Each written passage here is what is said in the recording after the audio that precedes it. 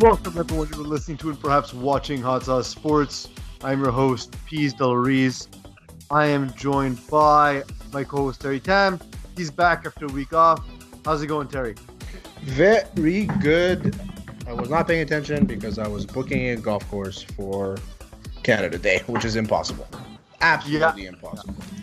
It's also an unpleasant day to play on a course. It's an unpleasant day to play because there are so many people.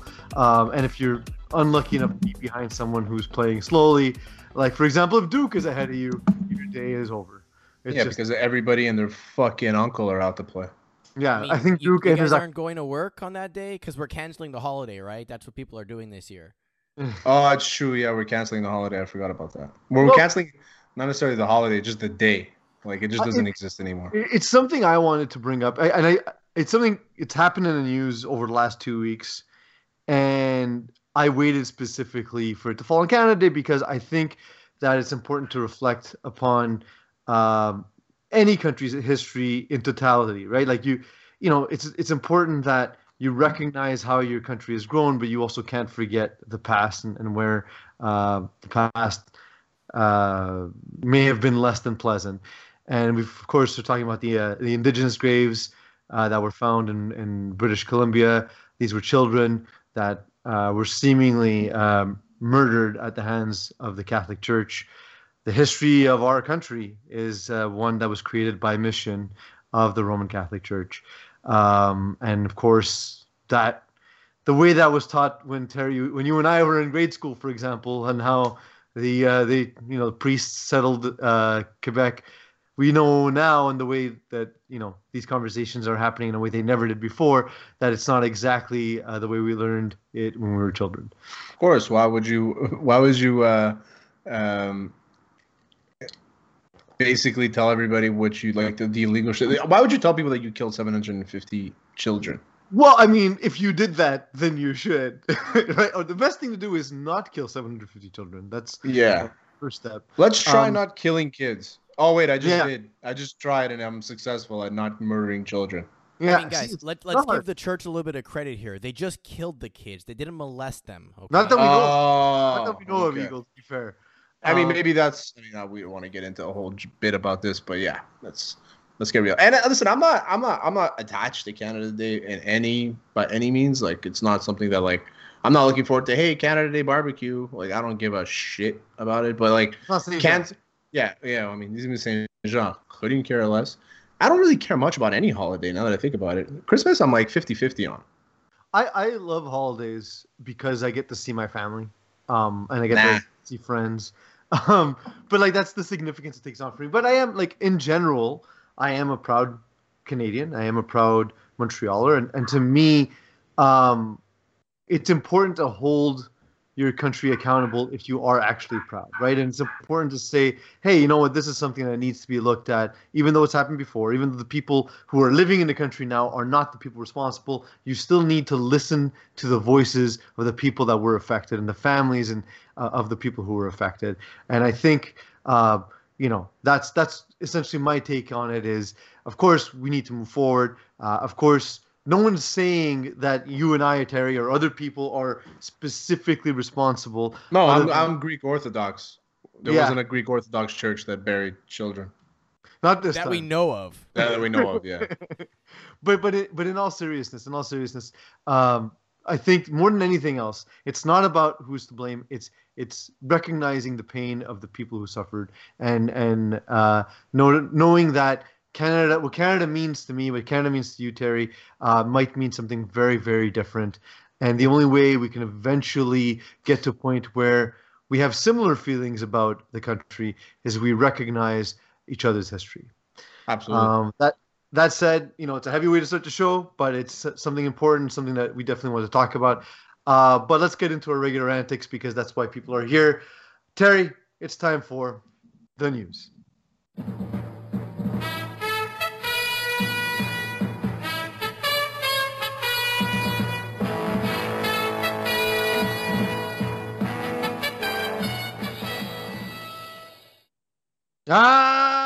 Terry's the news. It is. We got a pretty good show today. We did the heavy stuff on the front end. We will talk to our friend and media member Mo Khan. He's joining us, Weatherman.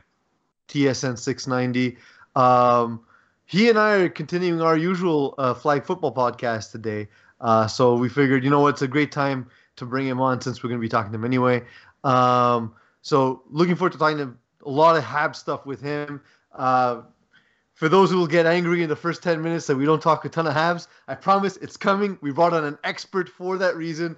Is Mo Khan an expert? Yeah. Well, I got to sell the interview, Terry. Nobody's buying it. He's part of the Montreal media shitfest that is the Montreal Canadiens coverage. So that's as close to an expert you're going to get. Yeah, exactly. I will say this. Mo Khan does the job in the media that I find to be the worst job. I would rather jack off horses. He works the beat, and I find that to be an awful job. Standing around with a microphone, talking to a bunch of people who never want to talk to you. Listen to Carey Price say nothing all the time. That's not easy. Jack off a horse, it's more rewarding. He also what's not easy? In front of a green screen and tells us when it's going to rain. So that's also exactly. And he was wrong a couple weeks ago. He was wrong a couple weeks ago. I had booked a golf day with my brother and his friends for his birthday. And I messaged Mo on the Wednesday. It said it was going to rain. I'm like, Mo, tell me the forecast is wrong. He's like, nah, man, your golf game is going to be canceled for sure. Saturday morning, not a fucking cloud in the sky. Yeah. I don't believe any. Tomorrow I'm supposed to be playing. It says it's going to thunder. I don't believe it. I'm just going to show up and see what happens. I had the opposite experience today. I was outside for the 4 minutes it rained. And because the forecast said 0 chance of precipitation, I wore my green suede sneakers. And suede First of all, first mistake, you own green suede sneakers. Absolutely. Guy, I have so many shoes. Second mistake, you wore them outside. Yeah. Well, third mistake, you exist as a human being because you own these things. That's not my mistake. That's my parents. I love how we're hyping up Mo's interview and calling him an expert by saying all the shitty things that he does to us. Yeah. That's what we do. That's the show, Eagle. Maybe you don't understand the show. So why maybe is you haven't been again? here for 100 episodes. Mo's an expert of very few things, but he is a conversationalist. So Mo is I kind of feel like I'm the same way. He's just he's a much better version of that, where he knows enough about every subject that he can carry a conversation. Yes, absolutely. He's a great generalist. He's also a very good play-by-play guy. That's the thing I think he actually does the best. And honestly, he gets paid to cover the team, right? So I will say, I've one quick question though before we move on to the first story. Worst Twitter account, Mo Khan or Magic Johnson? I've never seen Magic Johnson's Twitter. It's the worst. It's Magic Johnson's tweets will be stuff like, "The Suns are playing good basketball tonight." Yeah, but Mo uses really weird words. He uses words that don't belong. Yeah. One time he said, "I'm going to use a football term and say that was an illegal hit or something like that." He was a defenseless player. So I responded. I said, "That's basically a term in every sport, Mo, not just football." Yeah. Sometimes he'll use just English words, and he'll understand 90% of what the word means, but it's not exactly that. So yeah, he uses the word purchase. He's like, "This team had a lot of purchase." I'm like, "What did they buy?" Sticks, pucks. Maybe. You'd hope. We'll ask him. Actually. We'll ask him. First question: what did the Habs purchase? Yeah. And how purchase are they? How purchase are they? What is their level of purchase on their purchases? For sure. We could go on and more forever, but I do want to get to the first topic. The archetype of a superstar is changing in the NBA, and we've known this for a while. I think this was a great week of sort of with the old heads of basketball saw the game as versus what the young, millennial Gen Z NBA stars are. And where I want to start with this is Giannis praising Chris Middleton after the game, after Chris Middleton basically won the game for them. I think he scored 20 fourth quarter points. And he said basically in the fourth quarter, if he wants a shot at the end of the game, he's going to get it. So before I tell you what I think, Terry. I want to know what you like. Obviously, I know I'm the more the basketball guy, but what did you think just hearing those comments to begin with? The thing is that why would they give him the shot? And why was he automatically the shot guy? That's what I'm trying to figure out. Or Middleton. Because he's a better shooter than Giannis, and he's. Well, I think I'm a better shooter than Giannis. Like, I mean, you could probably shoot a foul shot in less than 10 seconds. So. Oh my god, how annoying was that? But like, listen, he's not your star player, and they're saying that you're gonna get the last shot. He's the guy. But there's like, do you have Scottie Pippen on the? Scottie Pippen's in this too, so don't worry. We'll get okay, so it's kind of the same thing. Avoid Scottie Pippen for now. Okay, I was gonna say it's kind of the same story, where it's like I should be getting the shot, but like the shot goes to the guy who can make the shot. Like that's pretty much it. And look, I mean, listen, people have criticized LeBron for not taking the game-winning shot, even though he's hit more game-winning shots. So many. Yeah. But also Michael Jordan passed the ball to Paxton, passed the ball to Kerr, and those two shots won championships. Kukoc actually was when he was retired, so that it wasn't that game. That specific game wasn't. Because he played with Kukoc. He just eventually, yes, yeah. It wasn't that shot, yeah. Okay. Exactly. LeBron passed to Ray Allen to make the shot to win them the first championship in Miami. And Ray Allen, the third best shooter of all time, behind Steph Curry and Reggie Miller. Absolutely, not Reggie Miller. Reggie Miller number one. Reggie Miller number one. No, I will die. No. I will die on my fucking grave. There's about 50 better shooters in the NBA right now. No, there isn't. Peace. There is not. There is not. No, but there is not. Like Reggie Miller is the best shooter of all time. So Dame Lillard is not on that list.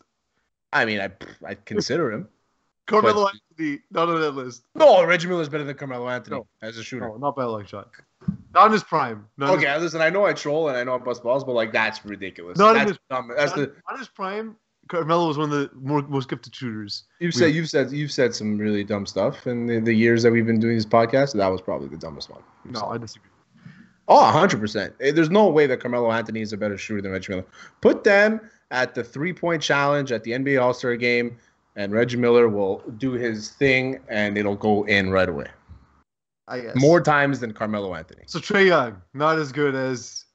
Nah, Reggie Miller's better than Trae Young. Durant, not as good as Reggie Miller. It's different because Kevin Durant's not necessarily like a major 3-point guy. He's like an all-around better player than Reggie Miller, there's no doubt. But if you're talking about like pure 3-point at the baseline, you need a bucket. I'm not going Kevin Durant. I'm going Reggie Miller. Eagle, when you have a chance, give me those two players' 3-point percentage for their careers. I think Terry will be very surprised. No, Reggie Miller has a high 3-point percentage. He does, but until Ray Allen beat him. Reggie Miller is .395, which is okay. It's very, very good. And what's Kevin Durant? What's Kevin Durant? What's Ray Allen actually? That's Ray Allen's 3-point is .384. Fuck that shit. Okay, you're right. See? So if you're going to tell me that Kevin Durant is a good shooter, okay, and then I tell you that Reggie Miller is the best shooter, you can't tell me that I'm crazy. What's Steph Curry? Steph Curry's is like 4-something. Who's this? Steph Curry. He's like 4-something. He's almost at 5. There's been years where he's almost at 600. Yeah. So he's at 433. Okay, he's like the anomaly. Ray Allen? Give me Ray Allen, Eagle. I want Ray Allen. Ray Allen to me he's the best. He's like realistically he's the best. Ray Allen is 400. Okay, so I think I put Ray Allen up there because he played in a different era where there weren't shooters. So I'm going Ray Allen, Reggie, Curry. That's where I'm going. Ray Allen, Reggie, Ray Allen, Curry. That's what I'm doing. Curry. Anyway, stop this. Stop this. That's not the conversation. Moving on. This Reggie, Ray Allen, Steph Curry. Nonsense. I'm clipping this. So basically, though, we have Kendrick Perkins. He went on, and Kendrick Perkins is now occupying the space that Paul Pierce occupied as being sort of like my time was the best guy in the NBA and the NBA coverage. And this is what he had to say about Giannis's comments about passing up the ball to Chris Middleton. Watching the game, then you can't sit up here and come here this morning and say, oh no, Chris Middleton don't look like the Batman. Chris Middleton don't look like the more skilled player. Chris Middleton don't look like he embraces the moment when it matters the most. I'm not saying overall career. I'm talking about right now on this Milwaukee Bucks team, Chris Middleton is the Batman. I saw Giannis on a couple of occasions last night when he went to the free throw line and the crowd started chanting and counting down, you know, how long he was at the free throw line. And he shot airball free throws. He shot an airball three-pointer. But when they were down 6 or 7 points, Chris Middleton said, give me the damn basketball, and he took over. That's what Batmans do. Go pull up the stats. Go pull up the data. Don't even talk to me about Giannis. Don't even talk to me about Giannis and defense. Please don't. Because you know what? I'm going to take you back into last series alone. When it was time to guard Kevin Durant in Game 7, you know who was checking Kevin Durant? It was Chris Middleton. You know who was delivering buckets on the other end in the fourth quarter going toe-to-toe with KD? It was Chris Middleton. Giannis didn't check KD one time. One time throughout the whole entire series. I think Kendrick Perkins is racist towards Greek people. I don't think it's that. I think that's what it is, and I'm putting it out there. So Kendrick Perkins hates Greek people. First of all, when it was like the end of the game situation, it was almost always Holiday on Drew's right? their shutdown guy, right? Like it's because he's an amazing, like he's a legend. He's one of the best defensive point guards in the last 20 years, basically. Like, he's in the history of basketball, maybe. Yeah. But so the thing is that with regards to Kendrick Perkins, like this argument, I feel like this argument of like, you know, you got to be the alpha, and that's all comes from Michael Jordan. That all comes from Kobe Bryant.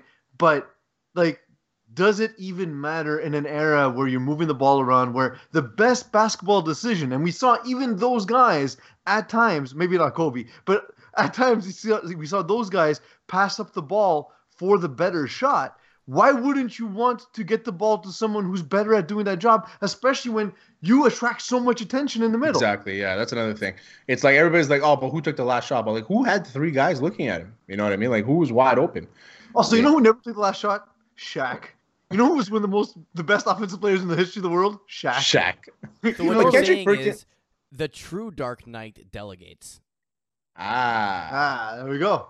Kendrick Perkins he's trying to be like the new Stephen A. Smith, where he's just looking for sound bites all the time. Like he came out this week and he started saying that nobody wants to play for Luka and everybody wants to play for Trae Young. Listen, I'm not going to disagree with that because I'm not in the locker room, but like Luka he's 2 years in a row. He got MVP votes. Like you can tell when you watch the games, like he's a fan favorite. He's a team favorite. Just because the GM's assistant didn't like him, they got into an argument, doesn't mean that he's not a guy you want to play with. And that whole team, I don't understand how an organization can do what it just did in one offseason. Like you get rid of the GM that built a championship team and then rebuilt a team to get you that superstar. And then obviously this Hall of Fame coach walks away and then you hire Jason Kidd, who had Giannis, by the way, and couldn't make the playoffs with Giannis. So I don't understand what he's done to earn the job to coach another young superstar. But you know, it is what it is, and I hope the best for him. But it's a weird situation. What's going on in Dallas is a really strange situation. Very weird situation. But I'm not going to sit there and agree with Kendrick Perkins that he's not somebody that Luka's not somebody that people like to play for. Trae Young looks like a guy like I would love to play for a guy like Trae Young because he's energetic. He's a great player. You know, he's responsible. He's young. He's vibrant. Like he's a fucking 6 shooter. He's a great player.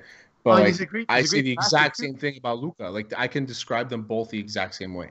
Talking about Trae Young, what's the Batman equivalent of him? Because he has to be the villain in this example, right? If the Bucks are going to be like the superheroes and the vigilantes, then he has to be the villain. But is he a villain or like an anti-hero? Yeah, exactly. So which Batman villain was actually like a good guy that got a bad rap? Like, are we talking about Two-Face? Catwoman, yeah.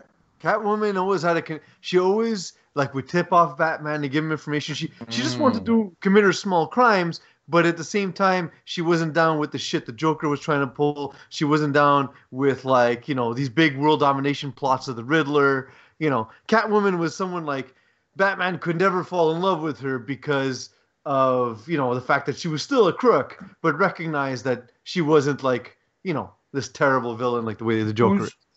who's the best Catwoman of all time? Best actress that played her. I mean, Michelle Pfeiffer's up Can there. I say Halle Berry, even though the movie doesn't prove it? No, Michelle Pfeiffer. It has to be Michelle Pfeiffer. I just, it's hard for me to go against Halle Berry for other reasons. I mean, what not- choices do you really have? You have Anne Pfeiffer, Hathaway. you have Barry, you have Hathaway. Anyone else off the top of my head? Like from like the TV show? Well, I would say some of the animated ones. I can't remember her name. Strong is her family name. She does a lot of voice acting for DC. She's Yes. pretty good. Yeah, Tara Strong. I'm still going Michelle Pfeiffer though. That scene with the milk and the cats, crazy scene. Yeah, those movies are not as good as you remember if you rewatch them. I know. I'm just thinking about the Very scene now. campy. It's very low budget. We remember we talked about Batman Returns as being the darkest shit ever, and then you watch it back and like, no, it's Pretty not. shitty, actually. Yeah. Yeah. Nostalgic. So now we've seen, Giannis and Kendrick Perkins. Scottie Pippen is also making the rounds, promoting some bourbon, but at the same time, it seems like the dude is incapable of not making headlines. He of course criticized Kevin Durant, and those two have been going at each other on social media. Also made comments about Phil Jackson on Dan Patrick's show, where he said that he gave the game-winning shot to Tony Kukoc because he was racist. Again, I don't know. His explanation was the dumbest thing. It was dumber than what you said about Reggie Miller not being the best shooter of all time. He's not like, the best all time. He is though. It's not even Larry Bird. But he is. Okay. Oh, I forgot about Larry Bird. Also, Klay Thompson, by the way. He was only there because he was only good because Steph Curry was covered. Larry Bird was 376. See, even worse than Kevin Durant. Yeah, but again, they didn't shoot. He also didn't have a three-point line for most of his career. Klay Thompson is 419. Yeah, that's nonsense. He's ridiculous. That's crazy. Yeah, but you got to scored shave. 30 points. He scored 30 points once and dribbled the ball 4 times. It was 40 points. Wait, whatever it was, it was crazy. It was insane. No, but Pippen is like, first of all, he's gone through a lot, like with his wife banging everybody except for him. He lost his well. He also we had, we saw in Last Dance he had a rough childhood. The way he was portrayed in Last Dance, I thought was a betrayal. Like they made him seem like a burden to the team, and he's one of the 50 greatest basketball players of all time. One of the 25 best basketball players of all time. Yeah, sure, I'll give you that too. He's about that. I think so. Yeah, I think so. No, but his explanation was dumb. It was yeah, well, he didn't give me the last shot, so he gave it to Tony Kukoc, which means he's racist. Like he's like, I could have gotten MVP that year. I didn't get it. How come I didn't get it? Well, because you didn't get it. Like that's basically what it is. He's part of a team. He's like, after what we did, after all the success we had, he didn't give me the last shot. Whatever. Why would Tony Kukoc get it? Tony Kukoc came from Europe, where in Europe they fucking just shoot. That's all they do is shoot. And he came. That was the style back then, right? Exactly, and especially he came into the NBA as a shooter, where Pippen is not a shooter. And I think He he was literally airballed the brought- previous shot he had taken, actually. Yeah, even worse. Well, Pippen missed the 2. He had 2 previous chances to win the game and missed both shots. The last one, actually, he missed completely. Look, I always say racism is more an experience than it is an act, right? So I can't tell someone what they did or didn't experience. I'm not in the locker room. I don't know. I will say that hearing that whole clip, to me, it sounded more about his relationship with Michael Jordan than anything else, because he kept talking about how, well, now it was my team, and now I did all the groundwork, I did all the dirty work, and then you still don't give me the shot. And it's like, well, dude, like it's not about that. And also, he also went the route, by the way, of when you start going third person. Terry, you know that this show is done when P starts going all P's. When P starts all the work P's is done, it's time. It's time to move on, right? Like, I see these guys specifically from that team, and I'm like, man, you guys won 6 championships. You're 2 of the greatest players of all time. How can you be so unhappy? Like, you're Scottie and Michael. Like, how can you be so unhappy? But they're both alphas, right? So they're both guys that, like, they always want to make sure that everybody knows that they're the best. Like, even to this day, Michael Jordan still talks shit, like, as if he is the best currently today. Like, Michael Jordan is convinced in his brain that he can come on the court today and play the exact same way he played when he was 30 years old. He thinks he could take LeBron one-on-one, and like, to be fair, that he probably that could ego, in the short duration, not like a full game, but maybe like a quarter or so. I can see it. Nah, no, man. He's It's 60, man. very different. Yeah, he's not. He plays golf every day. Like that's not. He drinks every day.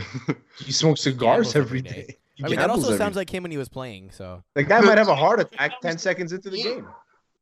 No, the thing, and I think that's the main difference, though, Terry, is that back then I feel like you need to be a superstar player. You needed to have this almost irrational ego, right? Where like the difference in the margin between Michael Jordan and the next guy was that he took it personally, right? Famously, like from the documentary.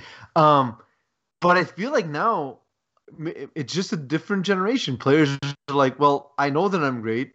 Like I don't need to miss a game-winning shot. I'd rather move on to the next round than miss a shot and be the guy missing the shot. You know what I mean? Exactly. And like I think if Durant had the choice, by the way, in the overtime, he wouldn't have made that. It wouldn't have tried to make that last shot. He kept trying to get the ball to Harris, who kept missing everything. So I mean, Durant took that shot because Kyrie and Harden were broken. You know what I mean? And Durant actually, he's been making news again.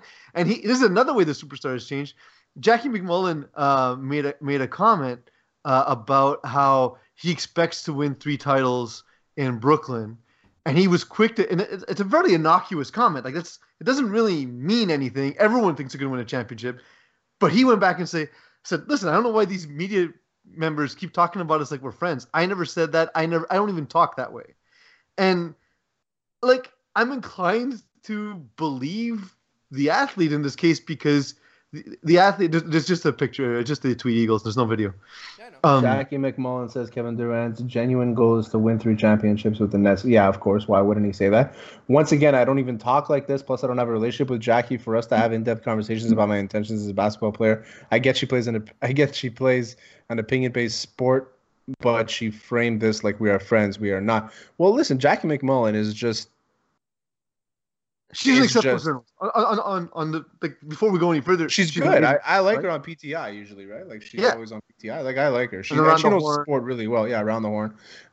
I like her. She's really good. And she knows the sport really well. I mean, for her to say that, it's probably paraphrasing from something that he had said. Maybe how long is his contract? Maybe he has 3 years left on his contract, which I think he does, right? I think it's 1 or 2. Okay, yeah. So maybe Durant and LeBron, they only signed for 1 or 2 years at a time because, like, they don't want you to butcher the team around them in that time, right? Yeah, exactly. Right. No, it's smart that way. I mean, that's the bad thing about Yeah. basketball. But so maybe that's the amount of time that he has in Brooklyn, and he said he wants to win a championship every year. I don't know, but Kevin Durant is a fucking idiot. Like he just doesn't know how to get out of his own way. I swear. I like this better than the first version of Kevin Durant going at like using burner accounts to go after people. At least he's just putting his name to it, saying like, "Nope, I don't agree. Nope, sorry, that wasn't me." But what don't you Like- agree with? That she said you want to win 3 championships? Did you not say these words I one think time to a he's- friend? I think he's worn out by constantly dealing with the media, which I think is a difficult part of that job, right? Like, If her comments were negative, I would understand. But they were not negative. They weren't positive. They were just matter of fact. They're not. They weren't even positive. They don't mean Yeah. anything. Who It's gives just, it's like very matter of fact. Like, yeah, he wants to win 3 championships here. Oh, okay. It's like saying, according to our reports, Terry and Pease want to have 3 bowls of mac and cheese in 1 week. Yeah, who wouldn't? Mac and Yeah. cheese is fucking delicious. Yeah, I mean, You depends know? where you get it from. But yeah, have you ever had a bad a bowl of mac and cheese? I usually make my own. I'm very particular. Okay, this is where you and I are gonna have a fist fight. Okay, every time I say something good, you're like, "Yeah, well, I make it too." No, you don't, Peace. I Okay, do. no, I do. No, but You there don't. are some places where you get some good. I like the one, the Bowfinger, for example, local Montreal joint. Bowfinger, are they still open?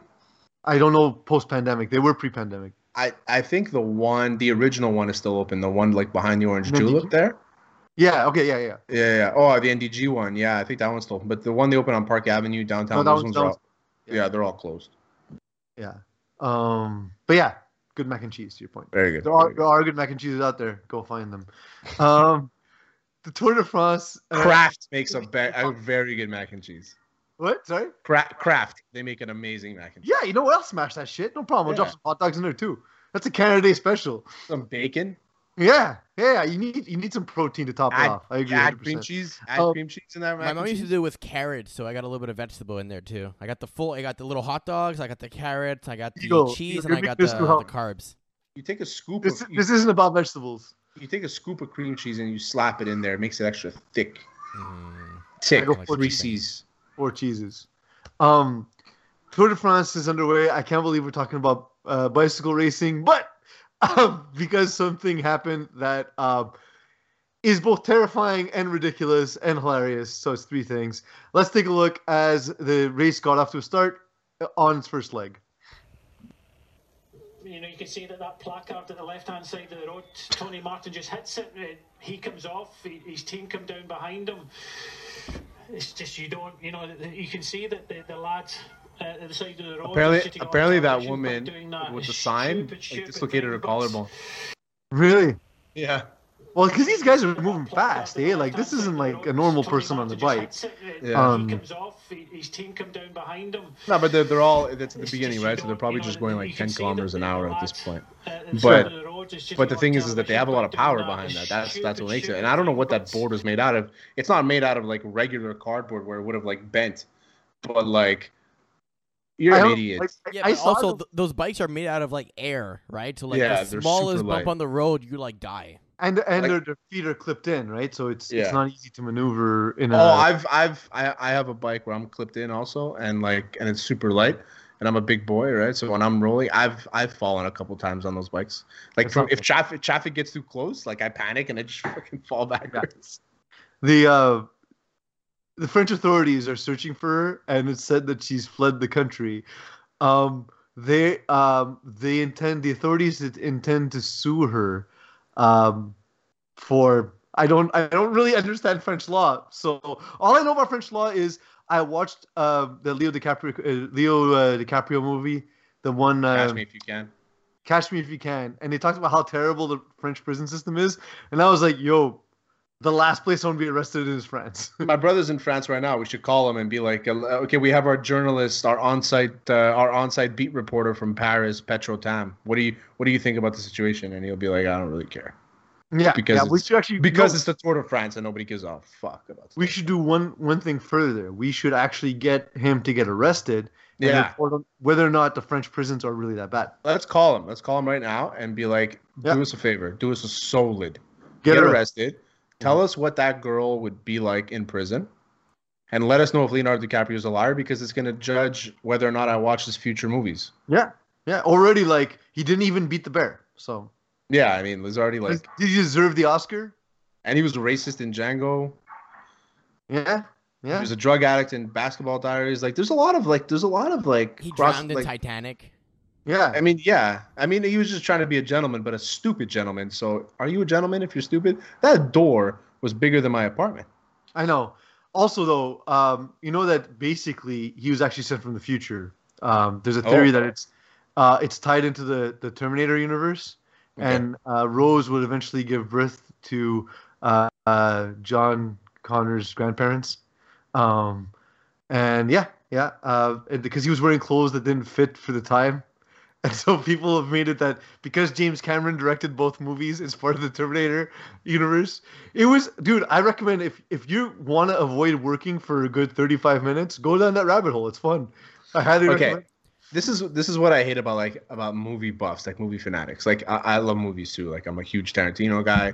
I'm probably not alone. Nick Cage, my case, yeah. Yeah, exactly. Fast and Furious, love it all. But there's some people that look for hidden meanings when they're not there.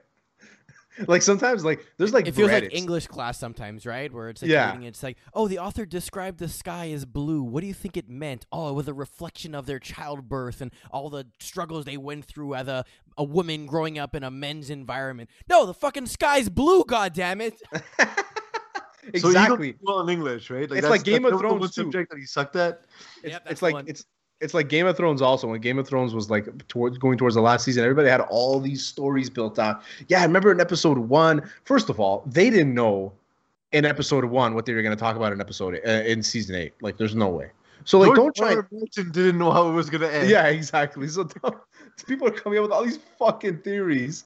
This is the problem with movie buffs. That's the problem. Just enjoy the shit out of your 2-hour movie, suck my balls, and go home. Coming back to this Tour de France accident that we just watched, do you think if any of those cyclists were on the juice, that they would have either predicted the sign or been able to navigate out of the way, or have been fast enough to dodge the sign and not get clipped by it? First of all, Ego, your first mistake is assuming that none of them are on the juice when they're probably all on steroids. It's one of the dirtiest sports ever. It's the dirtiest sport. Yeah. So no. To the point, it's such a dirty sport to the point where a guy started a documentary. Well, he met up with a guy. He wanted to test himself without the juice and on the juice, and he ended up revealing that the entire Russian Athletics Federation was dirty and they were cheating just by him wanting to cycle. And then for the twist is he's the guy with the sign dressed up as a woman. Yeah, that's it. It's the revenge. Yeah, and he pulls off the mask at the end and says, "And I would have gotten away with it too if it wasn't for you kids and that damn dog." I don't know what that's from, but it's a Scooby-Doo reference. Scooby-Doo, come on! Every single episode. I wasn't. Did you not have a childhood? I did, and I watched. I did not watch Scooby-Doo. I watched like Recess. I watched a lot of like One Saturday Morning, all that shit. I watched like a lot of like TV shows like Fresh Prince, Family Matters, Seinfeld, Friends, that stuff. Fair. Sports, and I watched like way too much sports. I was just raised by a television, so okay. It was just here. My parents were like, "We're busy, do this." Look at that screen over there. That's why your brother's as neurotic as he is right now. Yeah, absolutely. Lamar Jackson looks like he's going to negotiate his own deal with the Ravens. A lot has been talked about. Here's Pat McAfee's reaction to that, and then we'll break that down right before we had to break, and then come back with rapid fire. Fucking get it together, dude. All right? Yes. Lamar and his mom negotiating this deal with Baltimore. This is a big-time contract. It's going to be at least $100 and some million. The conversation revolves around, there's been very public, statements, knowledge, it feels like, from the Ravens side that a deal is going to get done. It's going to be big. And I wondered why, and I'd forgot that Lamar and his mom were their business team. They want this to be good, public and private, huh? This is your quarterback. This is your quarterback's mom. This has to be handled much differently than whenever you're going through an agent with lawyer speak and burials, right? Don't you think? Yeah, I mean, I feel like that's a good read on it because it's not, like if you're heading into a contract negotiation with your starting quarterback, powered agent, like Josh Allen's doing it with some of the guys from CAA, for instance, for Dak, was with Todd France. I mean, agents a lot of times sort of act as the buffer for teams to players. So if you're really pissed off about some counteroffer, you scream at the agent, talk about why you're going to put him out of business or whatever you want to say, and then the player generally has no idea and the relationship is good. It is a little different with Lamar Jackson because it is his mom sort of acting as his business partner, business manager, which of course everybody went bananas about during the pre-draft process, and he still went in the first round and somehow was able to negotiate still his rookie deal. Not a ton of negotiation, but millions still of dollars. They got it done. Yeah, millions of dollars. Millions of dollars. I mean, the money was set, but still, like, you got to make sure it's right. Lamar is seeing the same sort of eyebrows raised from the agent community and from players as well because his mother is doing it. It is a lot of pressure. It is unbelievably difficult. The stakes are incredibly high because if you lock yourself into a bad deal, you could be costing yourself tens of millions of dollars. It has happened. It has happened. And, we'll see which way it goes. I mean, it is going to be big, and the Ravens do very good deals often for the Ravens. So this is probably the one that is most fascinating of all the deals for me. I don't think there's anything wrong with Lamar Jackson representing himself because he has like a name to himself. Like he's like the value to Lamar Jackson is like he has a high value. Like we know it. Yeah. But guys like Anthony Duclair in the NHL this year deciding to negotiate himself after he came off an All-Star season, that's like a dumb thing because he sucks and he had a good season. And then, well, not that he sucks, but he's not as good as what. Yeah, Anthony, come on the show. Yeah. So you don't suck. I mean, I've been trying to get him on, but I don't think in that case, you suck. No, but the thing is about Anthony Duclair is that he probably lost I think he lost like $1 million, $2 million just negotiating himself, and that's a shame because he had a great season and he was playing really well, and then when he changed teams, it was like, okay, well, you need an agent to sell you. If you can't sell yourself, that's the problem. Lamar Jackson doesn't need to sell himself. He is Lamar Jackson. It's like Tom Brady doesn't need an agent. He can just walk into a room and they'll be like, "This is what we're offering you. Like, we know how good you are. This is the offer." I think that the way the agent's role, especially in the NFL, was established at a time where contracts were not public. And so now, though, he can basically point to Patrick Mahomes and be like, okay, I know you're not going to give me that, but I'm the next guy. Like, so if it's what if he wants Patrick Mahomes' money and his agent is like, you're not going to get it, and he's like, okay, well, fuck you, I want it. That's also possible. And in the end, if he doesn't get that money and doesn't have to pay the commission, he might end up getting closer to what Patrick Mahomes that's a good point. is making as well, right? So like, because 3 to 5% on like what's going to be a $400 million deal plus, that's a lot of money, right? So it's a huge jump. So even if instead of 400 he gets 390, like, okay, but he's still making more money than if he would have paid the agent. I think where the agent's really important is in negotiating endorsements, things where there isn't a cap, right? Where there's not, where it's an absolute free market and going out and getting opportunities. Here, the opportunity is you're restricted free agent. It's the Ravens, or you got to find a way to get out of there and work with the team to get out of there. But if you want to resign, then basically there's a market of one. Why would you need an agent for that? Exactly. I mean, listen, I hope he gets the value that he deserves because he's an excellent player. And like Rappaport said, if Baltimore Ravens if it's always a team friendly deal, then he's not going to get what he wants. Like Lamar, when you're an athlete and you decide to not go for an agent, then you're just saying like, nobody thinks I'm worth as much as I think I am, and that might be a problem. Yeah, absolutely. He might have to hold out because I don't think the Ravens are going to pay him Pat Mahomes money if he's asking for that. I think he's gonna end up settling on something slightly below that. But like that's the deal that set the market, right? I mean, listen, he's probably like a little bit north. He's north of Dak Prescott money, and he's very south of Mahomes money. I feel. You know what I mean? Like we haven't seen Lamar Jackson perform to the level of Mahomes, and we've seen him. I mean, he's a different style quarterback than Dak Prescott is, but he's kind of at that level. Where he's needed, but he's not necessarily. It's not worth paying him that much money when they need to support him. At any time, there's 2 generational talents in the league, like in terms of, let's say, like Manning and Brady, and now it's Mahomes and Brady. Is Manning or Brady? It's always Brady. Brady plus somebody else. Oh no, are they generational talents? Like they're generational. Like they have like it's. I don't think they're super talented, is what I'm trying to say. Like, I don't think that Brady and Manning are talented. I think that they have a crazy work ethic. They have a crazy work ethic. They know how to win. They know how to prepare. They're very well prepared. Mahomes and Lamar Jackson are talented. That's part of what makes them incredible is the focus to be able to execute on that preparation. But is that talent? Absolutely, it's talent. I don't think it's part of the fact. No, I don't think that's talent. I think I measure talent by ability. Like if I look at like you have a natural born talent, like that's something like you have a natural born talent of speaking. But everyone you're a good speaker. Has a natural born talent. They're the best of the best.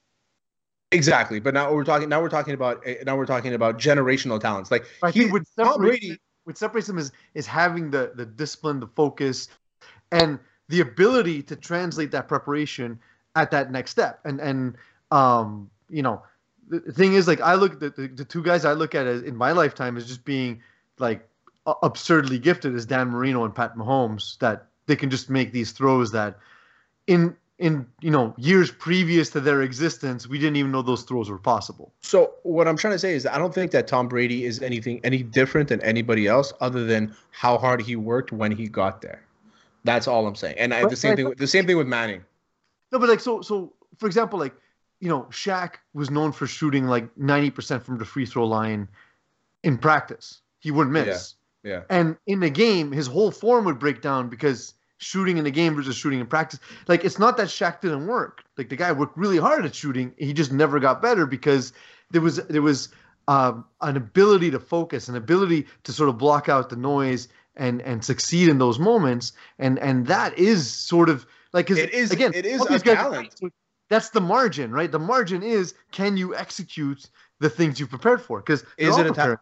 is it a talent? I don't think that has. I don't think being big and being super athletic, like Shaq is necessarily a generational thing. I think that he was just the first of many, and he became. I mean, listen, I think Shaq is the most dominating offensive player in the history of the NBA. Like that's just the way I see it. I don't think he's the best, obviously. I just think he's the most dominant at one position and possibly sports. Like realistically, I think so. But I'm saying so that I could consider that more of a generational thing than if I look at Tom Brady and Peyton Manning and I say, okay, Peyton Manning doesn't have like a really strong arm, neither does Tom Brady. They're not like super accurate. They just make really good reads. Tom Brady is really accurate. Like the timing, the ball comes out, hits the mark. Exactly. But it wasn't like that. It wasn't like that to start. Like if I look at Lamar Jackson, Pat Mahomes, and Aaron Rodgers. He's more of a generational talent than Tom Brady is to me, because I look at Aaron Rodgers. He's got the arm. I guess, but he's got. Matter. Like they're all at the top of like the guys we're all talking about. So like, here's the thing: you say Aaron Rodgers is better, okay. No, I'm not saying Tom Brady's better, okay. Like it doesn't actually like it's all about there, right? Sorry, but I'm not saying he's better. I'm just saying it's like if I look at the intangibles. Saying, okay, but you're looking at just God-given talent. No, I'm just looking. If I look at the intangible, God-given talent, I guess. If I look at the intangibles, I think there's a mental fortitude, mental toughness, and like a lot of times in solo sports, like swimming, for example, is a lot of that where guys have times when they're practicing and can't get those times in competition, and it's hard to focus when there's that much pressure. Yeah, some people are able to push through that, and it's a different kind of talent. It's not physical ability necessarily, but I think there is something to be said about sort of that mental makeup. We'll talk to someone with the strangest mental makeup we've ever met when we come back. We're going to take a quick break, and when we're back, we'll be rejoined by Mo Khan. And we're back, I think. Eagle stopped counting, and I wasn't counting at all. That's how it works. I count, and then I stop counting, and then you start talking. Yeah, that's what I did. So, hey Mo, how's it going? Joins us, Not Sauce for Work on the Hot Sauce Sports Network. Mo, we brought you on today because, as you know, the Montreal Canadiens are in the Stanley Cup Finals. We're down 1-0, but we were down 1-0 against Vegas. It didn't look good. My impression watching the game was when I saw them go down 0-1 to Vegas, it felt like Montreal at least punched them in the mouth first period, and then Vegas sort of got away with it. This game here didn't feel like that at all. It felt really almost like a cat playing with its prey. I don't know if it felt that way to you, but that's how it felt to me. What are your thoughts? Well, when you look at the Nick Suzuki line with Caulfield and Toffoli, they went a -9 in the game. Yes, on game one, I beg your pardon. Your best line or your best trio of threats couldn't do much, and they took out Caulfield in that hockey game yesterday, guys. They made him neutral, and I think in this whole scenario of what they're going up against now, no, I'm not saying that Tampa is the ultimate god here, but they have a lot more depth to work with where they can make their adjustments. And John Cooper had a fantastic game plan that he employed that worked to near perfection for the Bolts in their win over the Habs. And you wonder now for Luke Richardson and Dom Ducharme, whenever he comes back, what their game plan will be for game two. And guys, when you look at this body of history for the Habs so far in the playoffs, they've always taken at least one game in the first two matchups away from the Bell Center. Can they even up this series going back to Montreal for 3 and 4? If they don't, it's a real tall mountain to climb for them heading back to Montreal. The thing is that I'm not worried. Like even as we've done live streams and we've all been like we've become like a Habs network kind of thing, right? And I'm not even worried when it comes to this. Like if Ducharme comes back, which I think you said Mohi is that if Ducharme comes back, I don't know if it's a positive. You know what I mean? Because they've been playing so well with Luke Richardson, and even last night. I mean, up until Sherrod's like stupid play where he tried to knock it out of the crease. Like, are we talking about a 5-1 game? I think it's a completely different game if that puck doesn't go in. So I'm really not worried. I think the Habs will do fine, and I still think they're going to win the series. Well, I think, Terry, look, they have a puncher's chance, right? Because you guys know sports very well. Whenever you make the finals of any league, there's no guarantee you'll do it again. Yeah, it might be a one and done, right? So it's 93, Mo, right? Like that's it, right? Right, that's exactly it. Because when you think about it, in the Final Four of this year's conference finals, the Islanders and Canadians had the longest droughts for Eastern Conference or old school Wales Conference teams to not make the Cup final.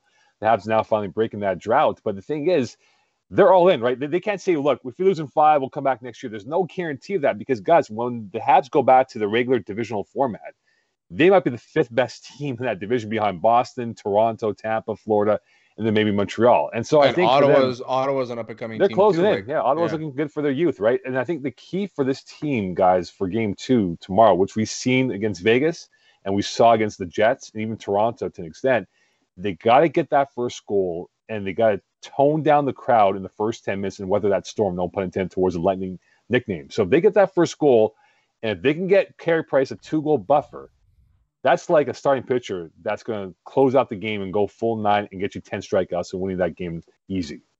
Mo, the 2 big stories going into this whole series were the goaltending and the man advantages, right? So the Tampa power play versus the Montreal penalty kill.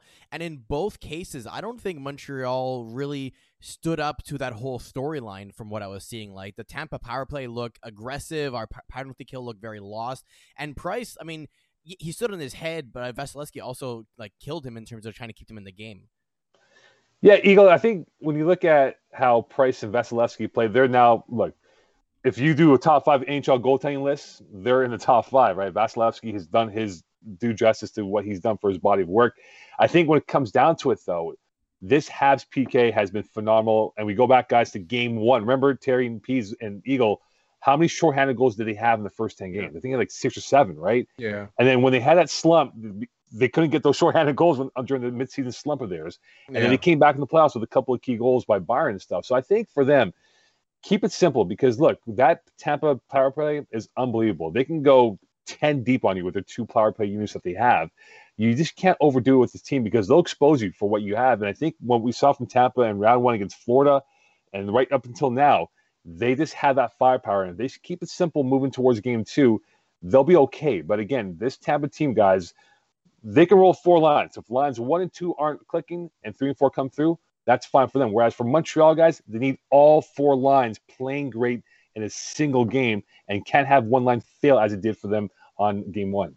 So the thing is with the Habs is that what they did well in the first 3 series against Vegas, the Jets, and the Leafs is that they were able to get the puck behind the defenseman. Now we're talking about 6D on the Lightning that are much more superior than the shit that they have in the Leafs, the banged up D that they have in the Jets, and then the good defensive team that they had in Vegas.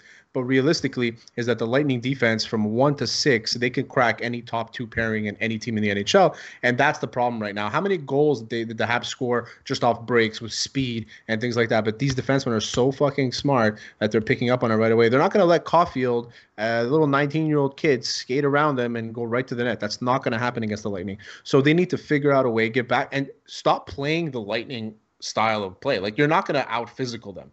That's another thing too. Is like they're trying to play hard with them and they're trying to play physical with them, but realistically, they need to stick to their own game, possession, get the fucking puck in deep, hockey cliche, and end it there.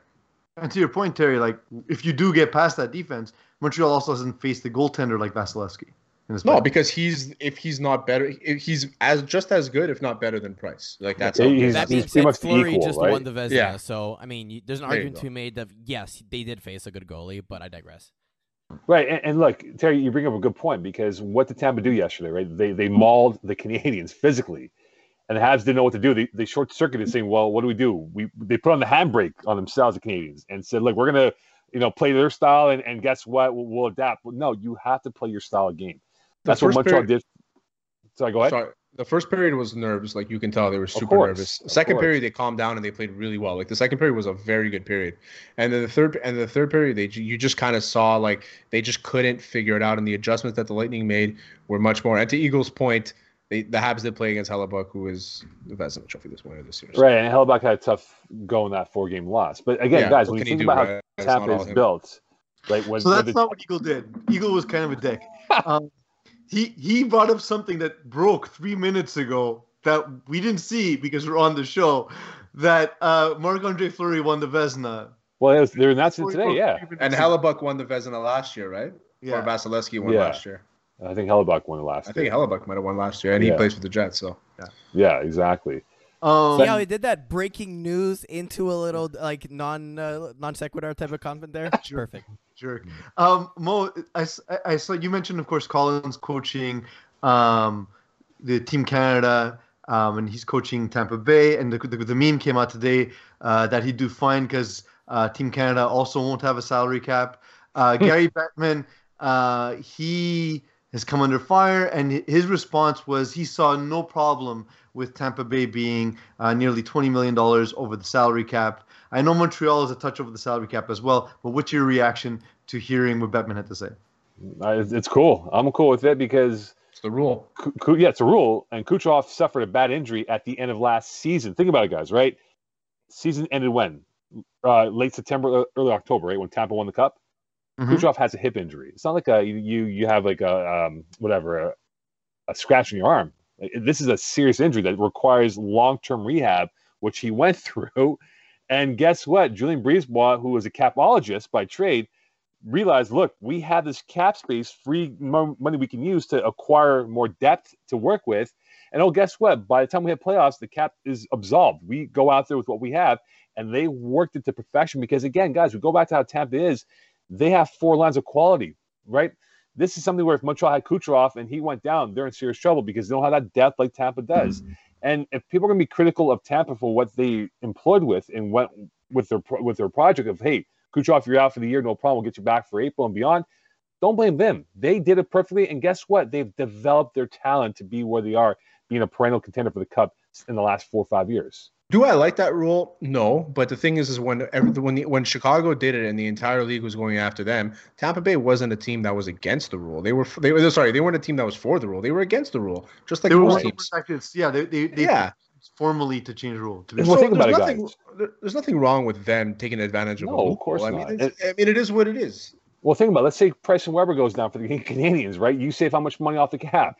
That regular season, right? And that becomes free money. And guess what? You can go get yourself a bona fide defenseman or maybe another goaltender, and then come playoff time, well, cap is out the window because we're going to go with our best on best. That's how they did it, and they played it well. That's all. Don't blame them. And I don't hate the rule. I think that it should be changed to a certain extent. I mean, it's because there was all these rumors that Kucherov was healthy 2 weeks before, 3 he was weeks skating before the season ended. He got special permission from the league. To me, that's the bigger story. He got special permission from the league to violate the cap rules because theoretically, if you're on IR, you're not allowed to skate with the team. You skate independently with a trainer or on your own. He was actually practicing with the team for about 2 weeks before the playoffs. Theoretically, that put them in violation of the cap. But he got the team and he got special permission. I don't know if it's due to COVID rules. I also am not as familiar with the hockey CBA as I am with, let's say, basketball or football.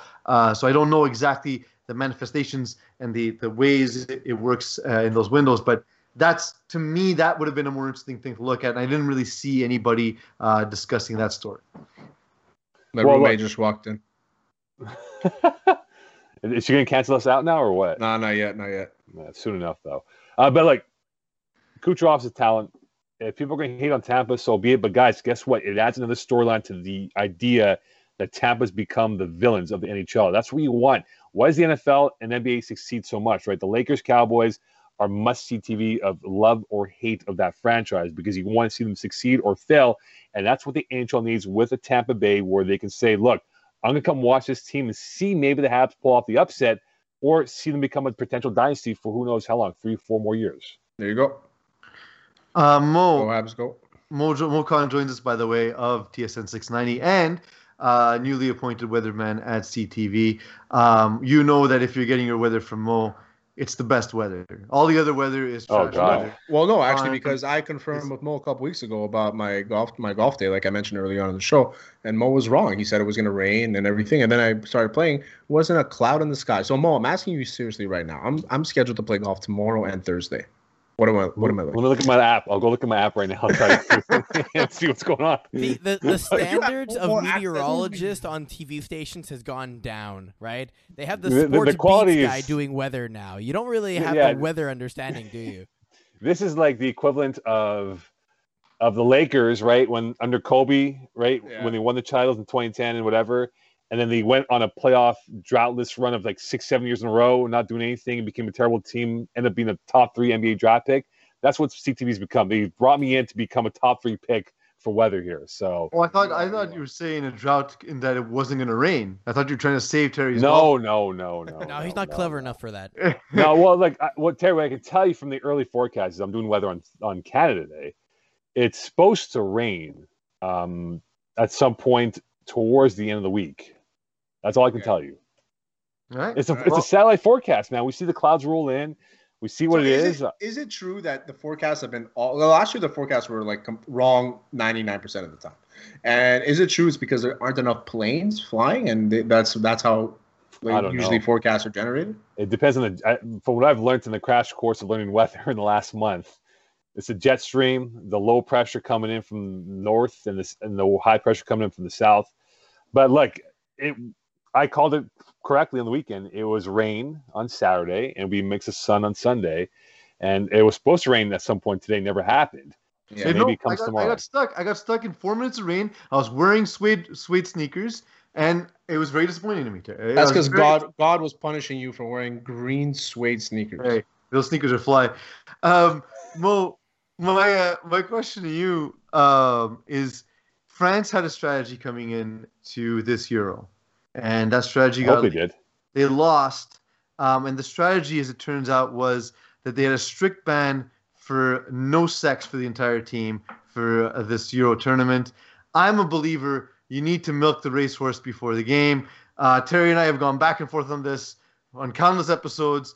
What are your thoughts? Do you think that was a mistake by the French? Do you think that's why they lost? Well, perhaps Didier Deschamps will lose his job because of that, right? I mean, no, France. They're a weird team. I mean, Terry, you follow close enough. They're a weird team because they had a lot of firepower, but their biggest weakness was their back line, their defensive line. That was a perceived weakness, and they got exposed by Switzerland yesterday. And for whatever reason, Didier Deschamps went with a 3-man back. Well, I don't know why. He went from his traditional having 4-4-2 to 3-4-3.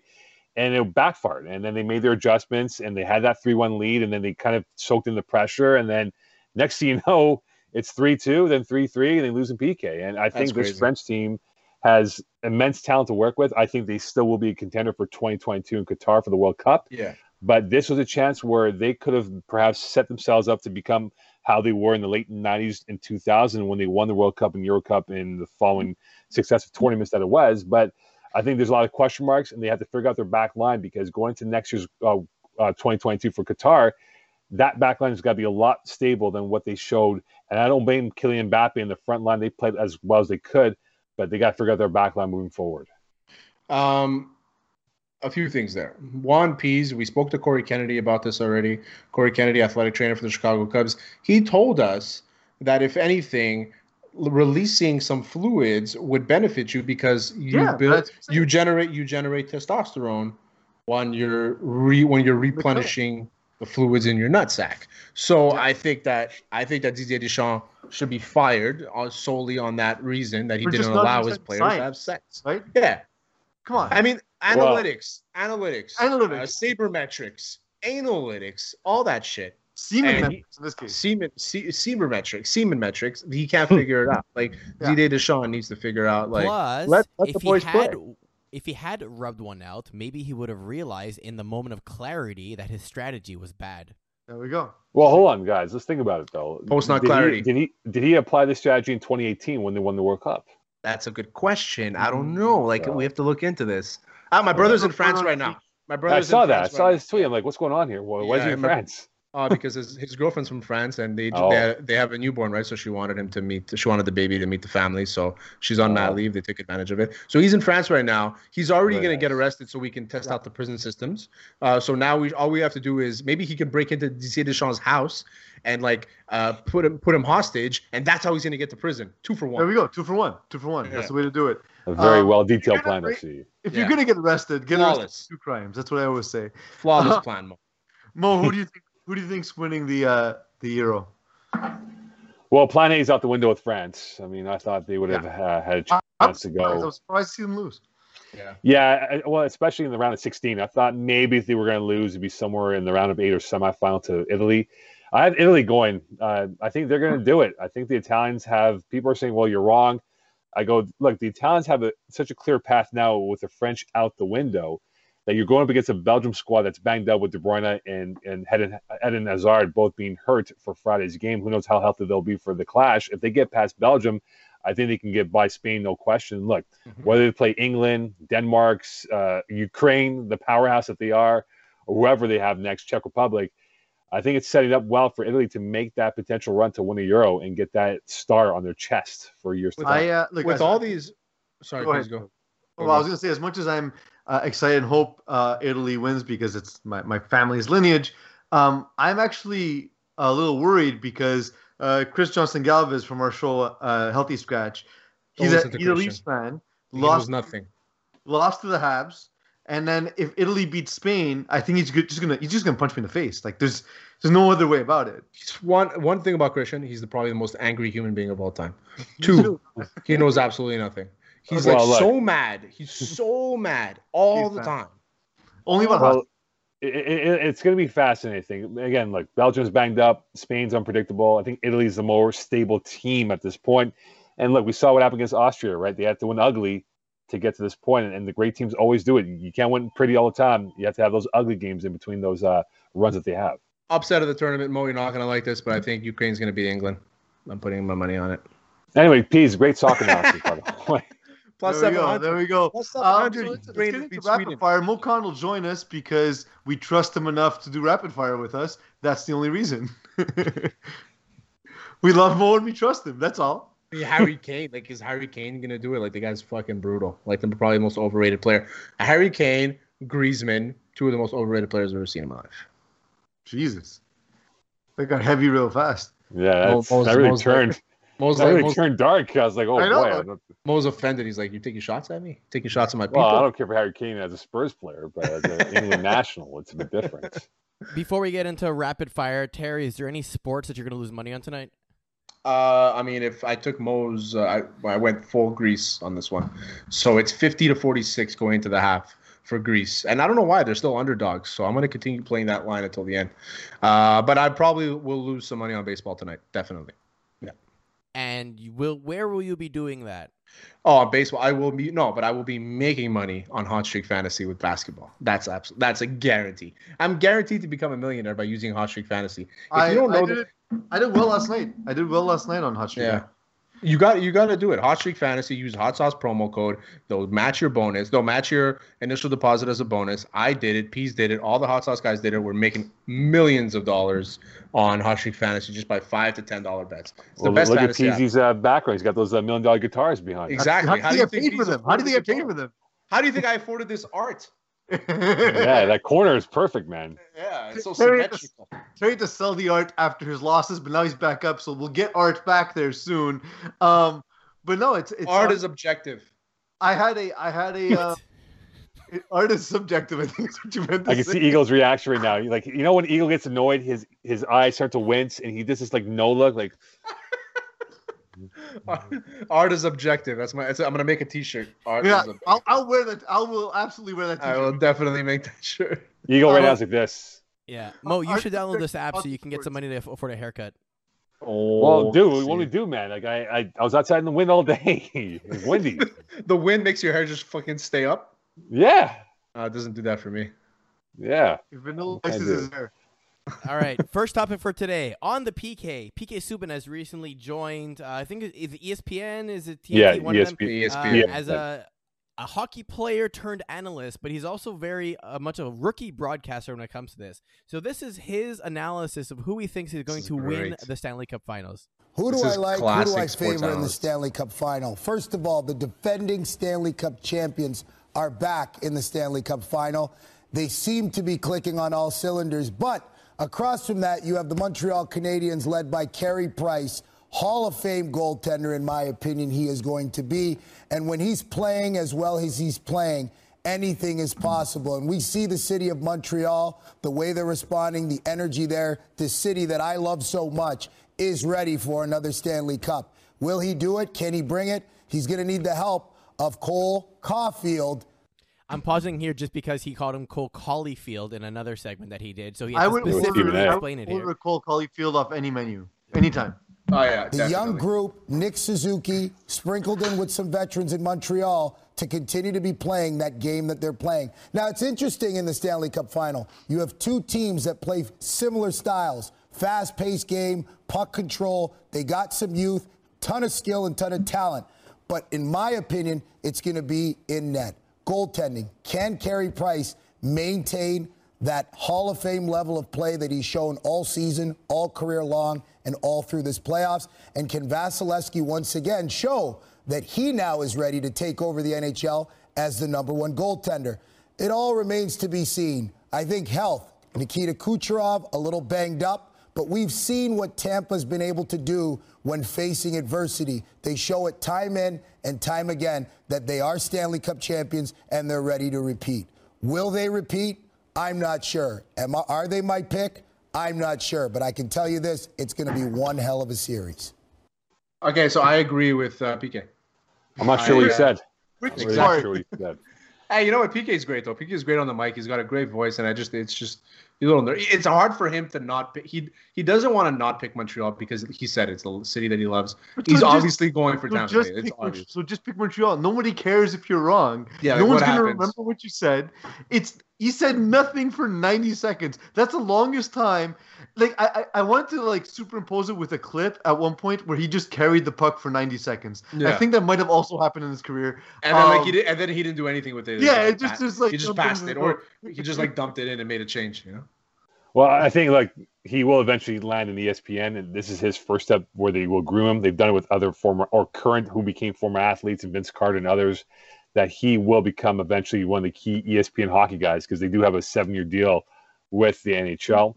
And who knows how long Subban will last. Yeah, he'll probably play another I don't know how long he is. I don't know how long he has left on his contract, but he'll probably play for another 3, 4, 5 years. But he's great. PK Subban's going to be great at this. Like he's built for this. I think he will be. He just eventually needs to say a thing, just one thing.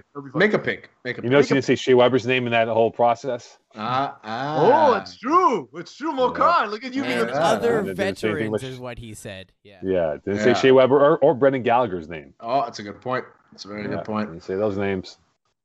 All right. Brady, you can drive my car. The Bleacher Report has recently brought forth a rumor when Tom Brady was looking for a new team. He apparently said, "You're going to stick with that motherfucker," referring to a unknown team. And it seems like they figured out that they're referring to Derek Carr and the Las Vegas Raiders.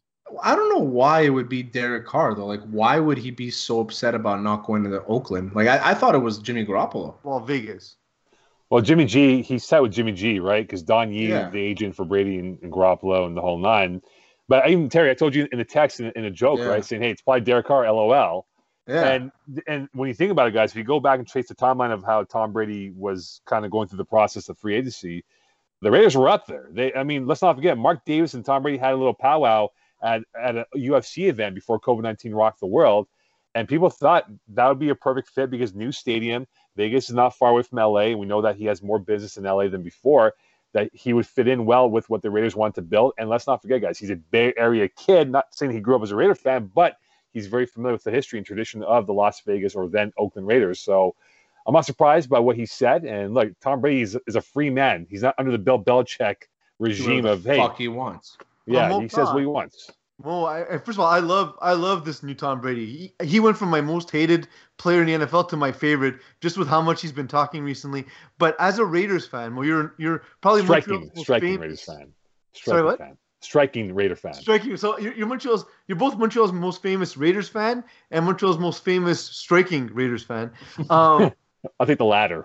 My brother also. How would you have felt though if they got Tom Brady to replace who is statistically the Raiders' greatest quarterback in Derek Carr? Well, look at Derek Carr's win-loss record. I think he's like 47-63.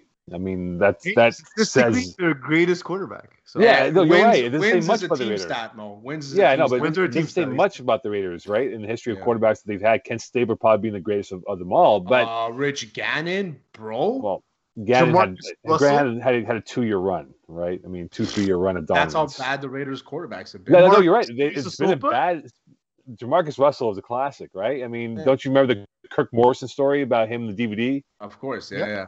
Yeah, hey, watch the practice film. We'll talk about it tomorrow. Did you watch it? Yeah, of course. There's nothing in the It was box. empty on it. Yeah. It was empty. It was an empty It was tape. empty. George? It's the best story ever. Jeff George. Anyway, Bobby Hoyne. We can go through the whole list. But anyway, like I think Brady, like the Raider franchise had Brady. Mark Tuiasosopo.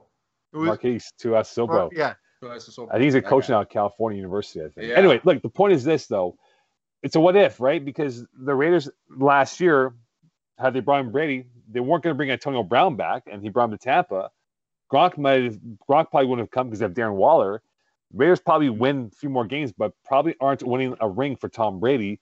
Whereas he goes to Tampa, a much better situation overall with what they have from a talent perspective, and that he and Bruce Arians saw things in the same view than where he was with Bill Belichick in the last couple of years in New England. Tampa was like a perfect fit. At first, it didn't look like it, but as the season went on, you're like, okay, this just works.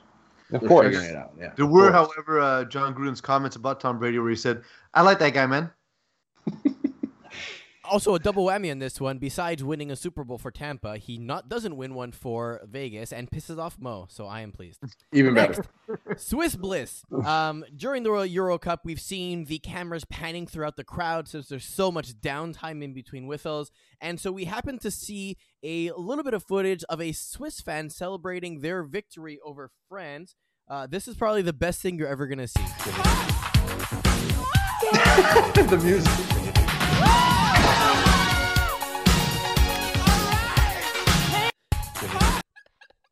I love it. I saw that.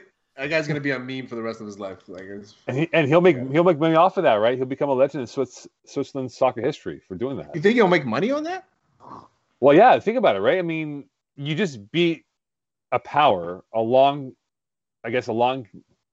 nemesis of yours, Switzerland and France, from the years they played soccer. Sure, and that moment where they were down 3-1 was that first reaction, and when they tied it up, it was 3-3. Yeah, but so how can he monetize his reaction? Because he's going to be on TV shows. NFTs, my friend. Yeah. I talked to Jenny about it. Yeah. That's true. Oh, yeah. Maybe we can NFT this bitch. Yeah. So. And, longtime enemies in terms of who makes the better cheese, France or Switzerland. I have to say, I worked in Switzerland for a very short period of time, and of all the people I met, no one was like that dude. That dude is a gem for that country. Those people are so nice and kind and reserved. So boring. Missionary position that's essentially what I was saying, yeah. But man, by comparison, this dude, he's a gem. A gem among the crown jewels. Next, some CH bites. Montreal's famous bagel place, St. Viator's, has recently joined in the Stanley Cup mania by making bagels in the shape of the Canadiens logo. Pease, you're from a cooking school. Thoughts on this? Well, first of all, I'm going to start by saying, I've said it before, Montreal bagels, smoke New York bagels. New York bagels are basically tire fire. So even in this ridiculous shape, we still have better bagels. That's all I got in it, Eagle. I'm always going to keep up for Montreal bagels. I mean, there's always that notion about New York bagels being great. I've never tasted a New York bagel. I think it will never equal to the level of what Montreal bagels are. Montreal bagels are a gem among the crown jewels of the bagel world. Yeah, this guy. The thing about New York bagels is that they're good, but they're just just a little bit too dry. Like where Montreal bagels, you bite at them and they're soft. They got a lot of flavor the entire time. Correct me if I'm wrong, Terry. Like as a fellow foodie, like you can take a Montreal bagel with nothing on it and absolutely enjoy it. Oh yeah, I do it all the time. You know my midnight. I used to work at a radio station by St. Viator Bagel. At midnight when I was done, I'd walk over to St. Viator Bagel. I'd get 6 bagels and a dip, and I'd sit on the sidewalk, and that's what I would eat: 6 bagels and a dip.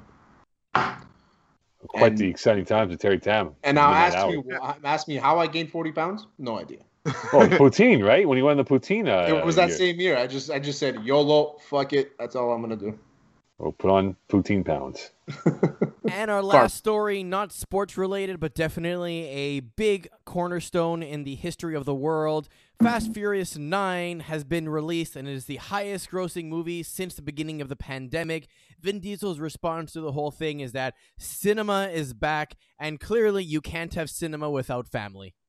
Yeah, that's true. Because the thing about the Fast and Furious movies, is that they're always very, how do I say this, relevant. everything that happens in there is factual. Like everything, like it's never blown out of proportion. It's never exaggerated. Like I can really picture me being in a car, jumping off of it while it's attached to a helicopter, and just throwing myself off it. I can picture that.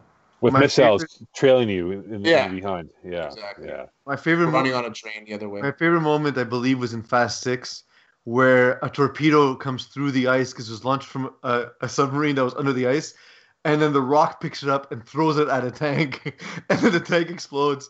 They are my favorite movies. It's amazing. Vin Diesel's right. Cinema is back. We've had great movies in the past. We've had Citizen Kane. We've had Casablanca. We've had The Godfather. And none of those matter anymore because Fast 9 goes to space. There's a prequel for The Sopranos coming out in October. Yeah. Yeah, that's right. On HBO, no? Yeah, I think it's going to be in theaters also, but HBO Max it's going to be on. Right. I can't wait for that. Yeah. Agreed. And that's our show for today, folks.